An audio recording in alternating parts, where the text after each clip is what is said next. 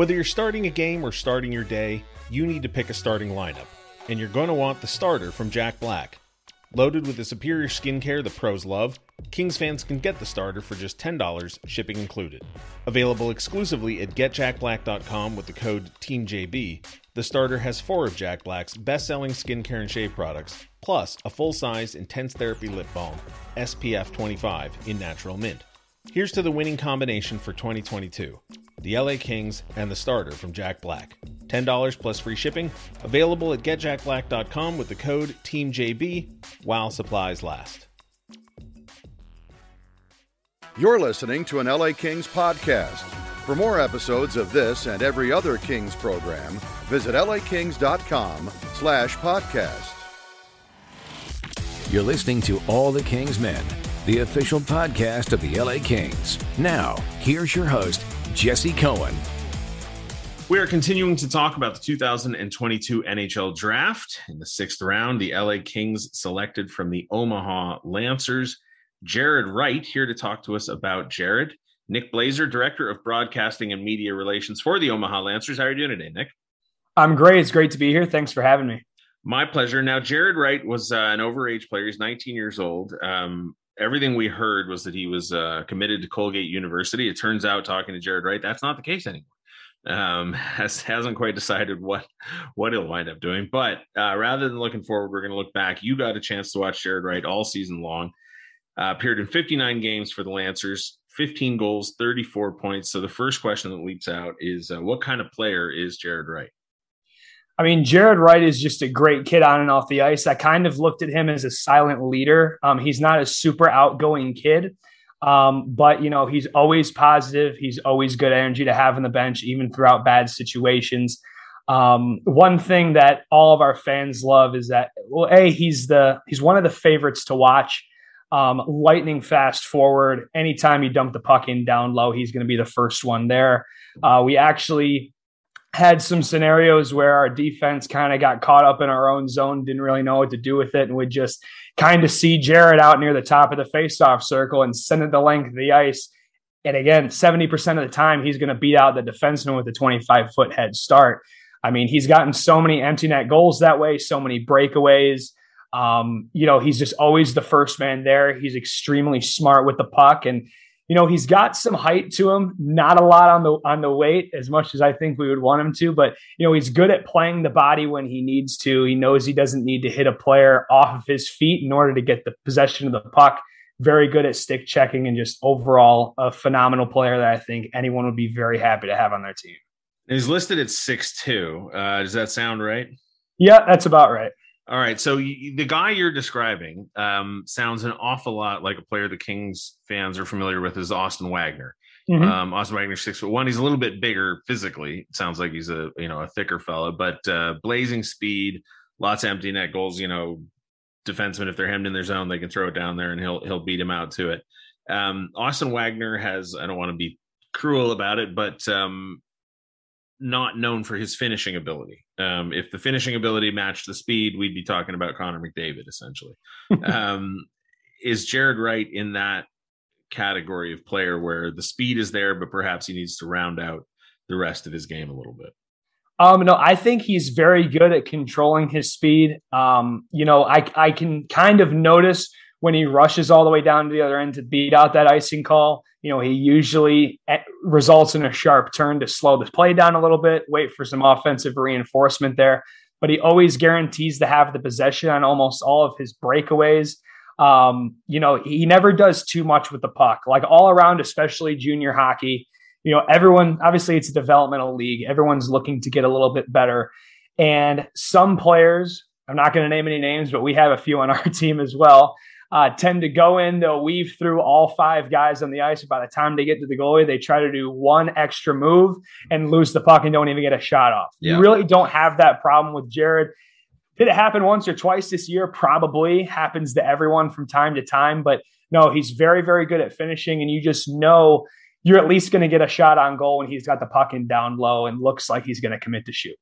So there's another former King, Jack Campbell. He's now with the Edmonton Oilers. And the joke that I would always tell about Jack Campbell is if you say his name out loud, a line will form outside your door of people trying to tell you what a great guy he is. Like they're just that excited to talk about what a great dude Jack Campbell is. Jared Wright's been an LA King for, I don't know, 10 days at this point, something like that. And I've already heard from 2 different people inside the organization what a great kid he is and how much they enjoyed their interactions with him. You mentioned that he's a great kid. Does that sound like the Jared Wright you know? Oh, absolutely. Absolutely. He's, like I said, even when he might be down or the team might be down, he's always there with a positive attitude. And again, not a super outgoing kid on the bench, I don't think, just from what I've observed from afar. And from what I've heard from other players and things like that. But personally, this upcoming season, when he makes his return to the Lancers, obviously I'm not the one that picks the captains on the team, but I would personally give him a letter. Again, I think he'd be, I think if you gave him a letter, he would step up in that form of being a captain, whether he gets a C or an A on his jersey. But even if he's just kind of a silent leader, again, you just need that good energy. And, he's one of the better players in the team, but I've always been one of those people that have said, captains of a hockey team should never default to the best players on the team. It should always default to, who's going to keep the energy good, who's going to be the motivator on the bench. Even if it's your fourth liner that plays 8 minutes a night, he should get that letter over someone that doesn't have those qualities as the top point getter. But I think Jared Wright has all those qualities. I think he can be a great leader. And, he finished 3rd in the regular season for points this season for us. So I think, he's really got it all going for him. We just wrapped up development camp. God, I think that's the first time I've made that slip. But we just wrapped up development camp, and Jared Wright, again, 6th round pick, overage player, going into a locker room with guys like Arthur Kaliev, who's played 80 games in the NHL. Samuel Fagemo has been a pro for a few years. Quentin Byfield, 2nd overall pick. Some guys that are 6'6", 6'7". We got one guy who's 6'8". Like it's an interesting room, and whatever. I was in the room for 3 minutes after practice, right? Everybody's getting done, so he doesn't stand out, right, in a room full of kids sitting there taking their equipment off. But when we had a chance to talk to him, I was struck by how centered, grounded, whatever the phrase you want to use, right, present, right, like that he was. How does he handle, you talked about the energy that he brings, and sound a little bit like Dustin Brown at his retirement ceremony, so we like that. But how does he off the ice when he's dealing with the coaching staff, when he's dealing with the training staff, when he's doing all the off the ice stuff that comes with being a professional hockey player? Like how does he handle all that? I think he, if you have a problem with his play or something like that as a coach, I think he's very, very open to constructive criticism. I don't think we had an instance this past season where a coach was upset with him for whether it was a style of play or behavioral or anything like that. I don't think we had any problem with him at all, because he's always one of those players, and he's a reason why he's a fan favorite to watch, is that, if it's not our night, say we're down 5-1 in the 3rd period, he's still going all out to try to make it a 5-2 game or whatever. He never quits. He never slows down. He has one speed, and that's 1,000%. And, he heads to the bench for his line shift, and he's ready to go again 2 minutes later.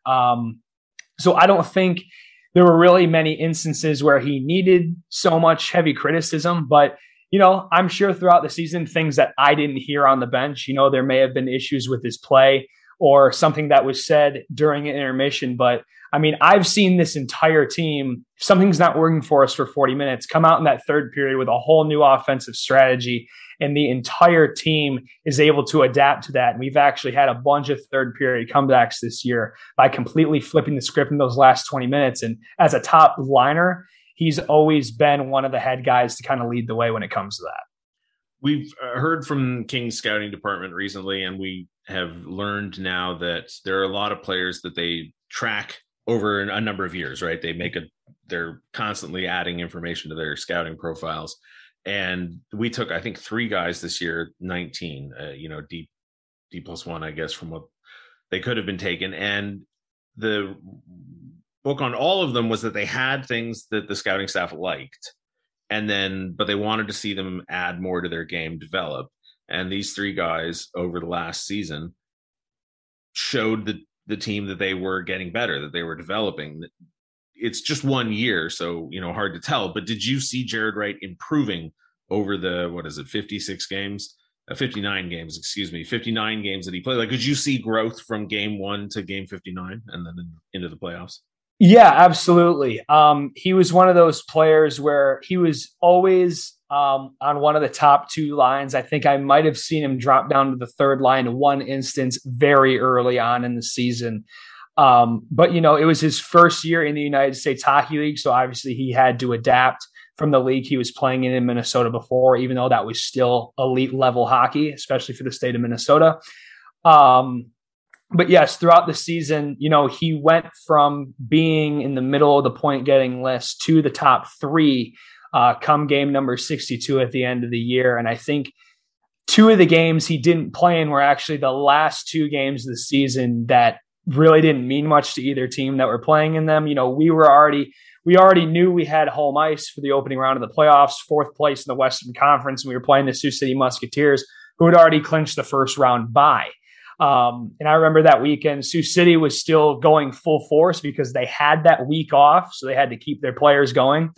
But in the United States Hockey League, it's such a quick turnaround, and I really don't like how quick of a turnaround it is. But, you play on Saturday night as game number 62 of the regular season, and game 1 of the playoffs is Monday. So you get 1 day off. And I believe, 2 out of the 3 games he didn't play in throughout the regular season were those 2 final regular season games. If I remember correctly, the other game that he was a healthy scratch for was very, very early on, around the 2021 USHL Fall Classic in Pittsburgh. We were just trying to get everyone some equal playing time that weekend to see what everyone could do. But yeah, like I said, going back to the beginning of my statement, he was right in the middle of the point getting for the first half of the season, and he really took off. And if you look at his stats game by game, all of his multi-point games were towards the last third of the regular season, including, we had 4 playoff games. We made the second round, and in the USHL, their best 2 out of 3 for the opening 2 rounds of the Clark Cup playoffs. We swept the Fargo Force and then got swept by the Anderson Cup winner, Tri-City Storm this year. And he picked up 3 points in those 4 games, 1 goal and 2 assists, and really played a key role in sweeping the Fargo Force in the beginning of the playoffs. I have no idea what the fan presence is in the USHL. I imagine, obviously they're fans.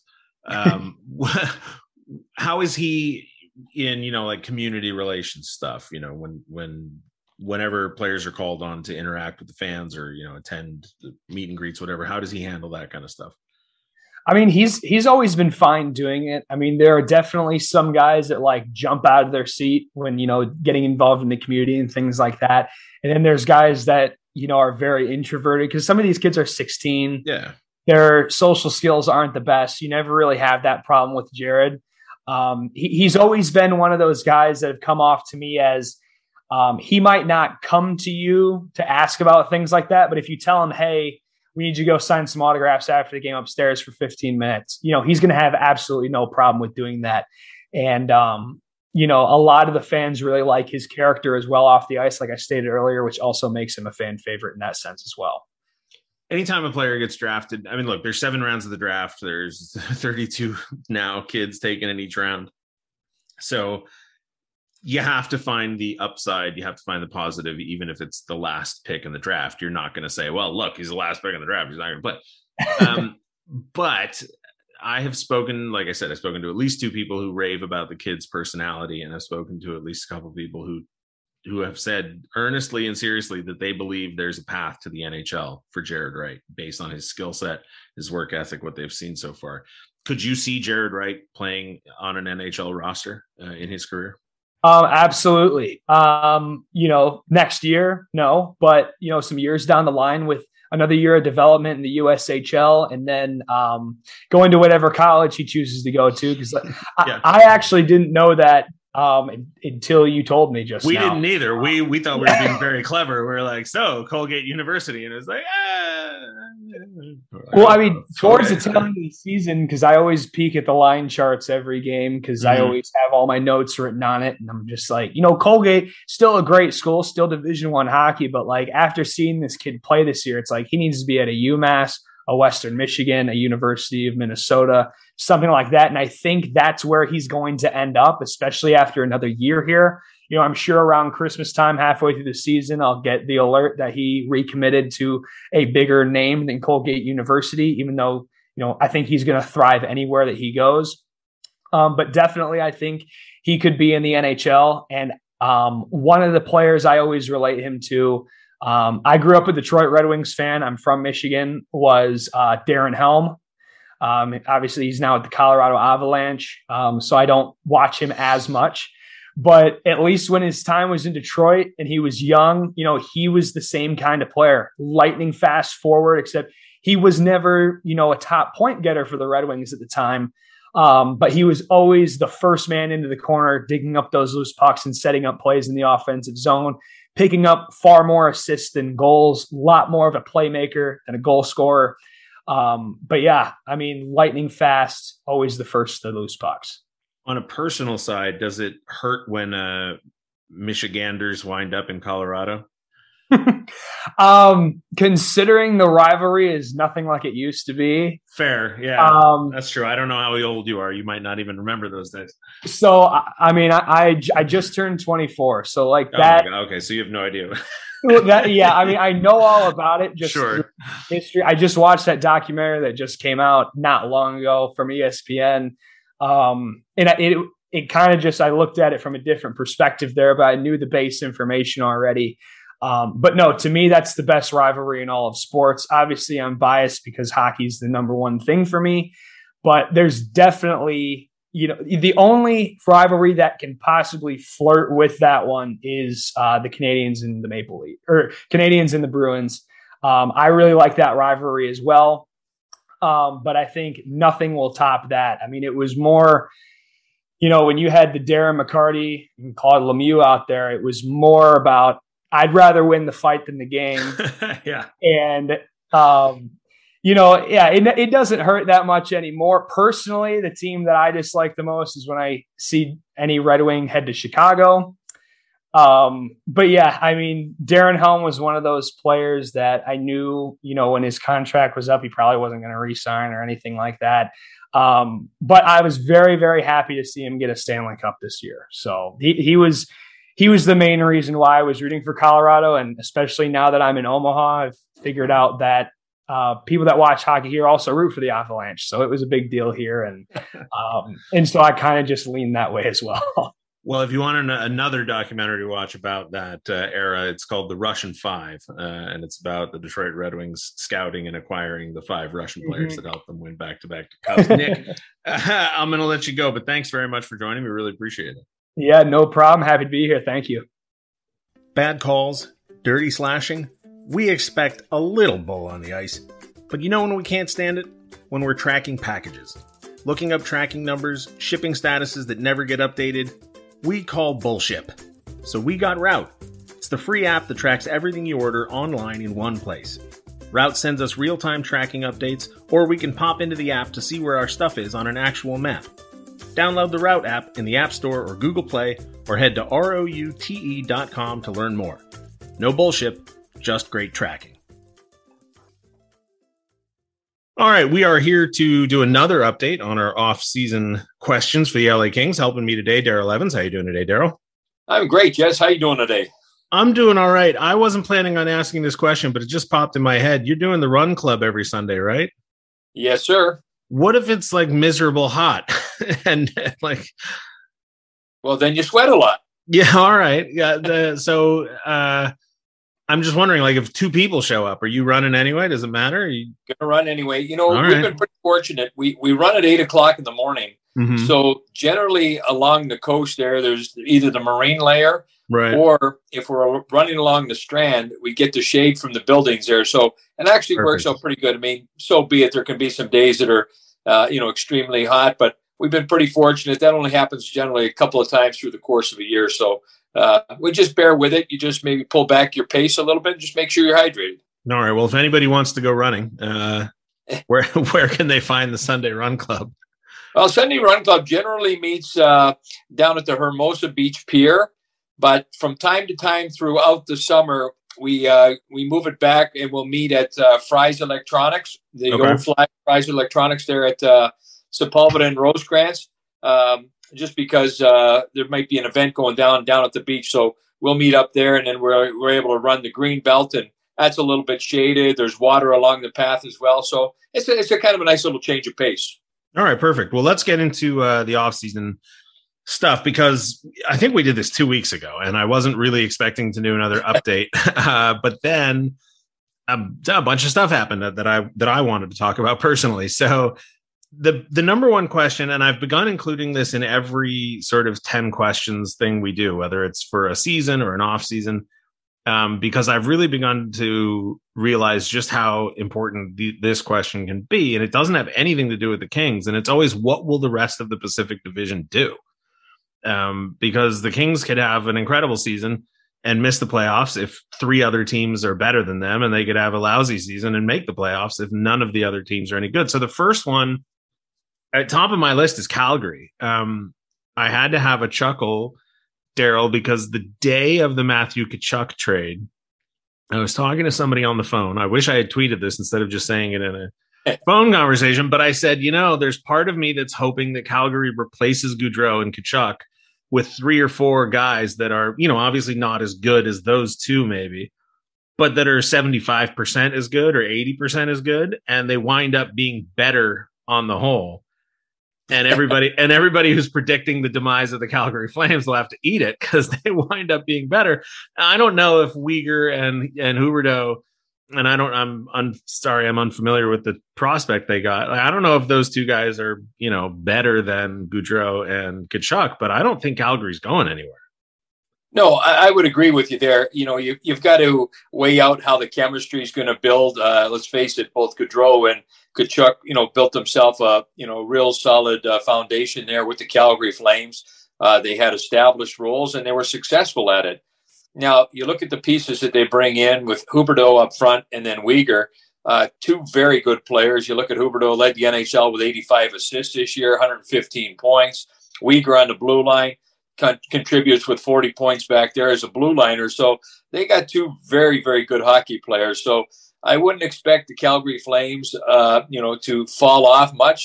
Some people might even say that they may have improved in some way. But only time will tell, like I say, once the chemistry comes together.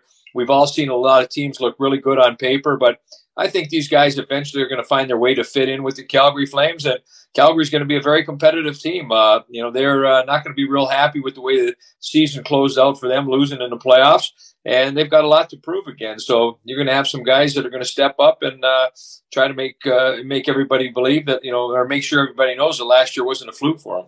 Yeah, and people have pointed out that their contracts expire at the end of the year, and there's been theories and speculation. They could flip both of those guys, and they could turn Tkachuk into 8 picks instead of 1 or whatever it is. I just look at Daryl Sutter. I look at the moves they've made recently, and I just think doesn't strike me as a franchise looking to cash in their chips and invest in a long-term rebuild phase. They got some good players.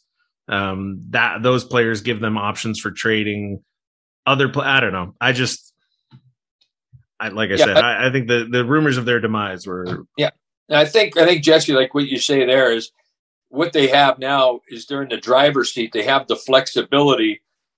Again, if this year just happens to fall apart for them, and let's say they run into contract, hiccups with Huberdeau and Weegar, then they might elect to go. But I would say this was when the deal was made, it was made for a long-term deal, and I wouldn't be surprised already if they've got the foundation for for contracts already in place for those guys. And I think those guys will be a good fit there. They're both 2 good team players.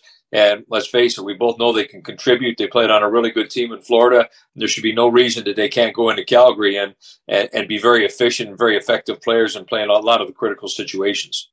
Another move in the Pacific Division, Jack Campbell winds up in Edmonton. I think I've heard people debate whether or not it's an upgrade for Edmonton. I don't know if it's an upgrade, but I think it's an upgrade in stability, if that makes sense.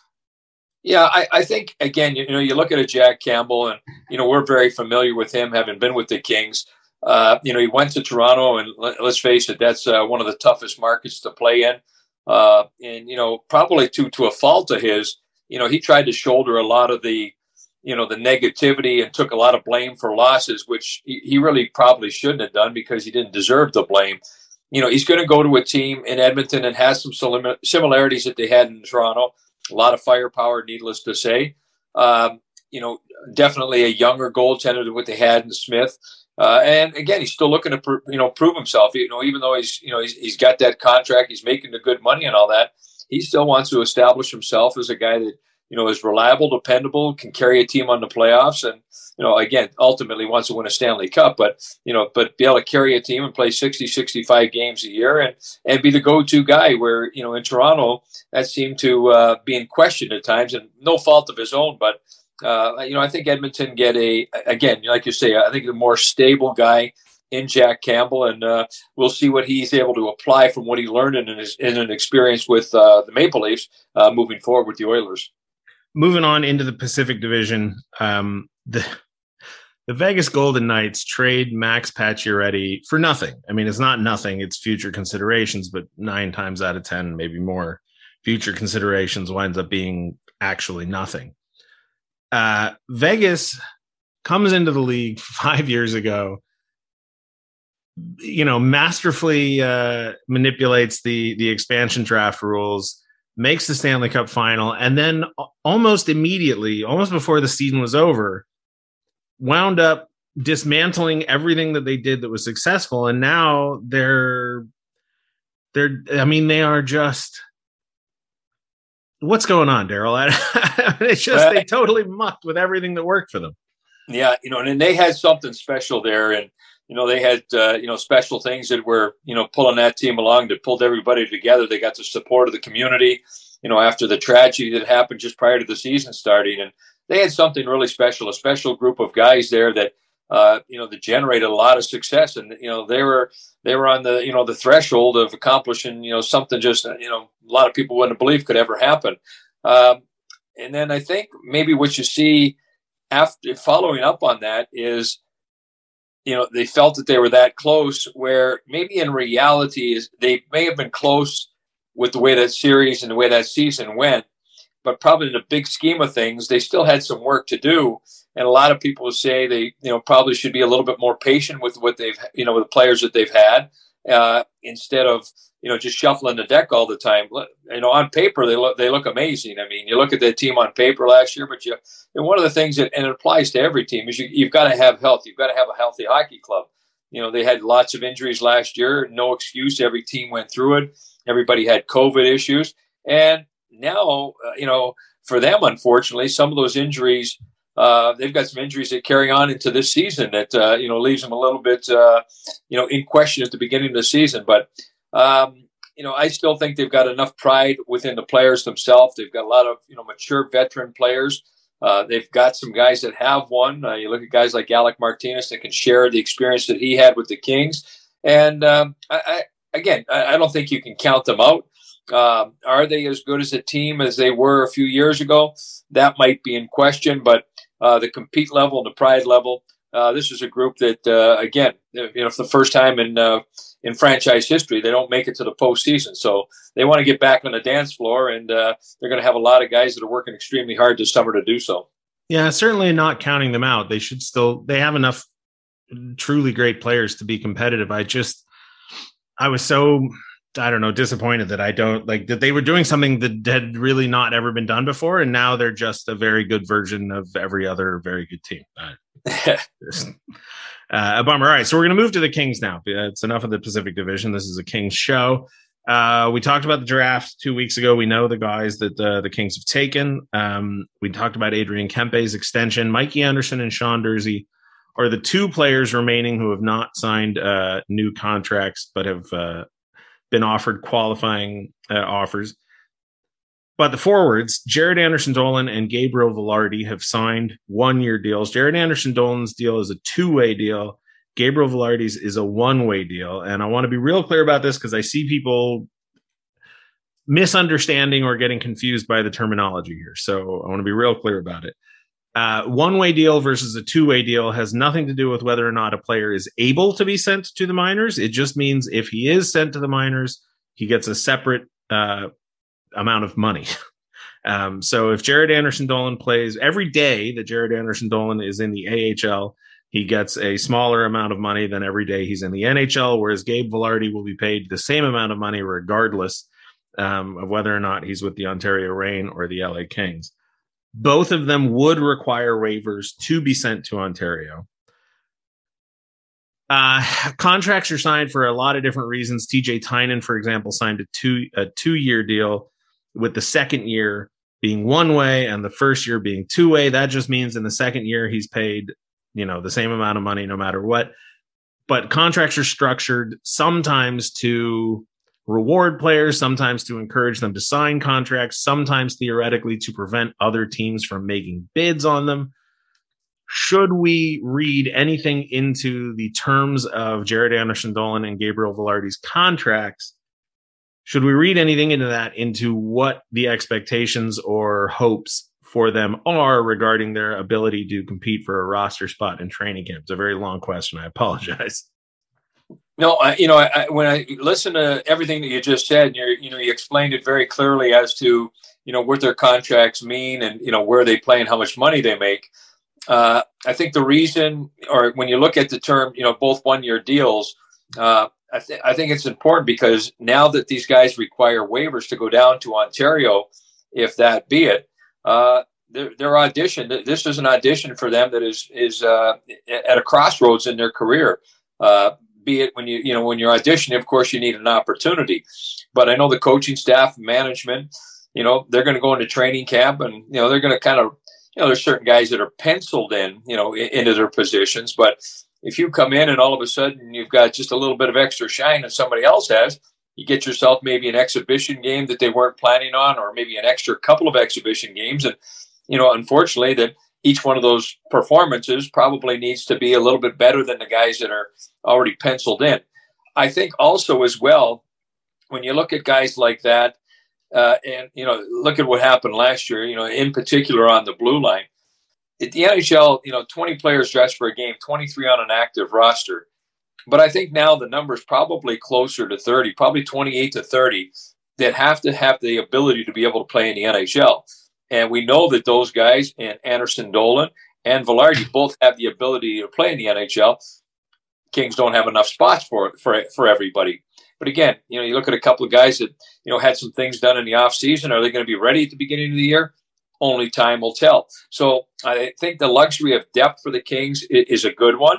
From a personal standpoint for those guys, like I say, with the injuries in particular and a clean slate at the beginning of the year, they've got an opportunity. They've got to go out there and they've got to open some eyes. And, their margin of error might be a little bit less than the other guys, but there's a chance there. So that's what you look for in a player in that position. You're not going to be able to go to another team and, all of a sudden just say, bang, they're going to throw you in the NHL. Otherwise, some type of deal would have come about. So they've got to approach camp that this is an opportunity to get on there, get themselves a full-time spot on the roster, be one of those 23 guys to start. Force the Kings to make difficult decisions. And the more difficult the Kings' decisions are, the better the team is going to be. So it'll be interesting to see the way these guys compete, because it's going to be a very competitive training camp with, the changes that have been made and the development and the growth that was shown this past year. Yeah. And I am trying to move away from creating content that speculates about specific lineups. For a number of reasons I won't get into, but I'm going to do it here anyway. With the acquisition of Kevin Fiala, I've seen a lot of people assume that opening night, assuming full health, the roster would be Fiala, Kopitar, Kempe, Moore, Deneau, Arvidsson, Iafallo, Byfield, Kaliev, Lemieux, Lizotte, Grundstrom, and then a fight for the last two forward spots between Vilardi, Anderson-Dolan, Kupari, and whoever else anybody thinks would have a shot at that. But I'm not sure, Daryl, that we should assume anything about line combinations in July. No, I agree with you there. Again, if you're sitting there and again, we're just throwing things out of there from our mind, that would be a natural. Coaching staff in particular might have something. They look at an ingredient with, and I'll just use Fiala because he's the new kid on the block, so to speak. Mm-hmm. But maybe they see something in, let's say, Danault's game that would extremely complement, his game, or vice versa the other way. That, you never know. You might try something out like in a preseason game, like when you have to have so many guys out there. I really don't expect anything like that. With Fiala's ability to be able to finish, the speed element that he plays the game with, his ability to play make as well, I think he's a really good fit on that Kopitar unit. Along with Kempe, I think that would be really good. And we all know the success that the Danault line had. But, is Arvidsson going to be ready to, start right off the get-go? There's another question. So, there might be a little bit of shuffling. These are things that, could change, from now to next week, from, now till, 10 weeks when the season gets going. But I think that, what the Kings have right now is, with the changes that have been made, they have more flexibility in their roster of being able to move up and down. Guys are slotted in better positions where they can succeed. You're not necessarily putting a guy that should probably be on a fourth line, and you're looking for big numbers on a second line from him. So, which makes those positions a little bit more competitive. But Fiala's going to be, he's going to get some time on the power play. There's no doubt about it. He's going to be on that top unit. So Kopitar, assuming that Kopitar is the guy that's going to, be that quarterback up front there, they might try, some different options and elements now. Having Doughty and Walker back available at the beginning of the year might change the whole structure of the power play. And again, with not Marco Sturm not being around, they might have some whole different things that they're going to try to put together, which might include different personnel. So there's a lot of things and a lot of thinking that is going to go into it, and there's probably going to be some experiment not only through the first few days of training camp, but those preseason games that lead up to setting up the opening night roster. Now, I want to talk about the defense too. Before we get to that, I want to toss out a couple more ideas, pieces of information, I guess, because I see a lot of fans, whether it's on message boards or Reddit or Twitter, I see a lot of conversations about, what's the cap situation? Can they re-sign Mikey Anderson? Can they re-sign Sean Durzi? How much is it going to be? And one of my favorite expressions is a little bit of information is a dangerous thing. And I see people referencing Cap Friendly, which is an incredible website and a wonderful tool. But if you don't know how to read it, or you don't know what you're looking at, it can be misleading. So when people talk about the cap is just the guys on that 23-man active roster that you were talking about. And it doesn't have to be 23. It can be 21 or 22. And the number that Cap Friendly is going to give you today is somewhat arbitrary. That's not the roster. That's just the guys that they have in those spots. So the Kings don't have 14 forwards under contract. I think they have 28 guys under contract, but 14 of them are going to be in LA. Well, probably only 14, maybe less. Maybe I think theoretically the most you could have is 15 if you decided to go with 3 healthy scratch forwards and no. But anyway, the point is the cap isn't every guy you have under contract. The cap is just the guys you have under contract on your NHL roster, and it is accumulated day by day. So don't worry about that. And then the other thing is, I know Dooley and now everybody in the office likes to tease me about caring about the 50 contract limit.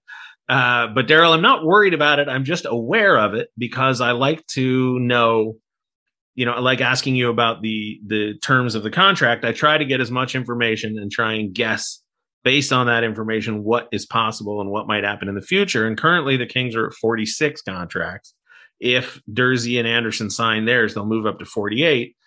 And again, I'm not worried about hitting the 50 contract limit. I'm just aware that tells me, okay, at 48 with Brandt Clarke and Francesco Pinelli possibly sliding, that would bring it back down to 46. I go, okay, that's how much flexibility they have to add a Phoenix Copley or a Paquette Bisson, or if they want to make a trade, one guy for 3, okay, that's their wiggle room. So I'm not worried about it, just aware of it. But having said all that, again, the Brandt Clarke issue.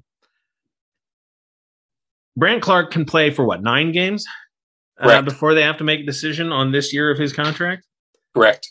And they've got 7 guys, Anderson, Doughty, Bjornfoot, Roy, Edler, Walker, and Durzi, that I think most people would assume will be given every opportunity, although I've seen some people theorize that Bjornfoot might start in Ontario because he wouldn't need to clear waivers. Now we're getting super complicated.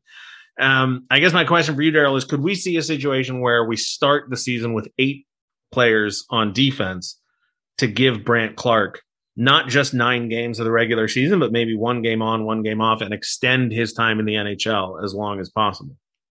Anything is possible, Jess. Sure. Sure. And, like we talked about with the forwards with Arvidsson, you look at Durzi. Is Durzi going to be able to go on the opening night, after having the work that he done in the offseason as well? So, you can't predict that kind of stuff right now. That's probably something you got to look at maybe at the beginning of September, to see whether or not, even like when training camp starts, are those guys in full contact, or are they out there, skating, obviously, and going through the drills. But if they're not in full contact at that time, that probably pushes them off a little bit. And what it does is it does open the doors for guys like Clarke, like that, to get an opportunity. I think they're going to get a look at Clarke. I would expect to see him in the preseason games, and a lot will determine on how he performs. The way it's one thing you come out in development camp and you can see these guys that are, let's say, a layer above other players. They're playing against their peers, but how is their game in comparison to, the teams they'll play in the preseason? Now, and then you look at the rosters that they're against in the preseason. There might be mixed up a blend of 12 NHL players with, maybe 8 young players. And then you got to assess how they are in those games. And then you maybe try to predict how would they match up against, Colorado? How would they match up against Edmonton? Especially like you say, like a defenseman, are they able to play at that pace? So there's a lot of questions, but I think, what you do is the way you get answers to the questions is what the Kings did this past season. And a lot of teams have done the last couple of years with COVID and that is you give these guys a chance to play, and they're going to get a chance to play, whether it be injury. You look at, guys just, managing their time, their playing time. Guys need a rest from time to time. So they're going to get a chance, and you got to make the best of those opportunities. Kings had some young players that came in last year that, did extremely well with their auditions. Spence played, marvelously, in the games he played, and then in the postseason. Here he is up playing against, some of the, most explosive forwards in the game, and Connor McDavid and Leon Draisaitl, and Evander Kane, who's a power forward that had an exceptional playoff. Mo Verara, he did a great job as well. So they got a couple of guys back in that blue line that, did a heck of a job with their audition. Now, you come back and, if they find themselves an inside track on one of the other guys, because maybe the other guys weren't quite as prepared, then, again, you got some questions answered. But it's a good situation to be in. You don't want to ever overthink it because, sometimes you can sit there as a management group or, guys like yourself and I were sitting on the outside, we're looking at things and you go, how are they going to get this done? But everything works its way out. It's, the amount of contracts that you have, the injuries that you have, like, if you would have said, if we look back now and we play Monday morning quarterback, and you say, how would the Kings ever have played without any of the guys that they had on their opening night roster on defense, without 6 guys? Not only did they play, they succeeded. They went out and they found a way to get into the playoffs with those guys. So these guys are all professional. Everybody's waiting for an opportunity. And the more competitive you can be in every position, the better off your team is going to be for the long run. And I just want to revisit the notion that a little bit of information is a dangerous thing. And I say some of these things, I hope it doesn't come across as scolding or teasing people, because I understand that fans just want to understand, right? And I was a kid who used to read the sports page from cover to cover every day, just in the hopes that there might be a paragraph about the Kings snuck into a page 2 column or something. So I get it. But the Rob Blake quote that you and I both were in the room for at the end of the season, where he said he expected a right shot defenseman to play on the left side. That comment was made before Muvrari, Edler, Paquette Bisson, and Mikey Anderson, signed their contract. Mikey Anderson still hasn't signed his extension, but that comment was made at a time and in a world where we didn't know. Like, I think Toby Bjornfoot was the only guy they had under contract, or maybe Nuziainen as well. But now, we heard Jarrett Stoll say a couple of days ago that they, and he didn't say it, he's just sort of off the hand side comment, but said they all hoped that Toby Bjornfoot would play 82 games this year. Well, if Edler's got a no move clause and Anderson's presumably going to play with Doughty, or maybe not with Doughty, but certainly a lot, although I would expect him to play with Doughty. And you expect Bjornfot to play 82 games, well, then now you don't need a right shot defenseman to move over to the left. So all I'm saying is it's still July. Like you said, things will work out. Yep. No team has ever gone over the limit or over the cap because you can't. No, and you're going to experiment things, and even if it's something that you don't need to apply opening night of the season, as the year goes on, now that they had a year just kind of like they had, okay, if something similar happens next year, what would be our first moves? Well, now if like again, let's say they start the season off with one of the right shot defensemen over on the left side, you go, all right, we have that flexibility. Is it the ideal situation? Maybe not what everybody thinks, but there are a lot of guys who can play their offside. There's advantages to playing your offside, whether you're a defenseman or you're a forward. It's done on every team. It's done on the power play and things like that. So this is just, all it does is it just gives the coaching staff and management a better understanding of what the limitations are for the individuals that they have. And if the Kings, like anybody else, feel they have a void where they need to have, it's got to be a left shot defenseman, or it's got to be a left winger, a left shot winger that's got to play on the line, then, they'll figure that out. But it's experiment time, like between now and, and training camp and, even the early part of the season. I mean, not that the games early in the year don't mean anything. Those might be the ones to decide whether you're not getting the playoffs, but it's still where the coaches are figuring out their personnel, that, the guys that you've either developed and brought up through your system or the guys that you acquire through free agency and trade. You've got to kind of, massage everything and see what works best for your team. One final thought before I wrap this up, Daryl, and this is scolding and mocking, and I apologize for being petty in advance. I just want to point out that Jacob Chychrun is still an Arizona Coyote and Philip Forsberg is still a Nashville Predator. So don't always believe the things that you see repeated over and over and over and over and over and over and over again. So that's all I got on that one, Daryl. Well, you look at both those individuals and how many times their names have come up, and Arizona in particular, they're a team that, they've got, aside from what's going on with their roster, they've got so many, issues, and I don't want to say they are distractions, like what's going on with a new building, and things like that. So, they're asking price, and, I think, if you look in the past, their asking price was probably a little bit higher because we didn't see anybody jump on it. Forsberg, you look at, everybody thought that, he was on his way out. So it's, you can't assume anything. These players are both good players, and, their organizations aren't going to give them away. And, they're going to look out for what's best for their team. And if it means, having to overpay a little bit, at least it's something that, what you already have in hand. Everybody always thinks that, we go out and get this guy's going to be better. That's not always the case. You know exactly what you have in hand. And, the case of Chychrun in particular, he's a young guy that, he still hasn't even, I don't think he's reached his, his plateau yet. I think he's still got some growth in his game. Forsberg's establishing himself, and, the Predators, they've made some significant changes, and how's he going to fit in with that group? So, it's an ongoing thing. It's a day-to-day thing. And right now in the off season, when we have extra time, this is where we do that bad thing that we shouldn't be doing. And that's overthinking things. It'll all play its way out, and, coaches, management will find a way to get the best out of it. Well, I'm looking forward to training camp, Daryl. It's 2 months away. But we'll talk to you before then, and I appreciate you as always. I look forward to it, Jesse. If you want to catch up with me, how about we meet at the Run Club one day? We'll see about that. I'm going to have to move first. I'm a little bit too early. So what you're saying, there's a chance. Yeah, there's a chance. There's a chance. All right. So talk to you soon. All right, Jess. Take care, young man. God bless you.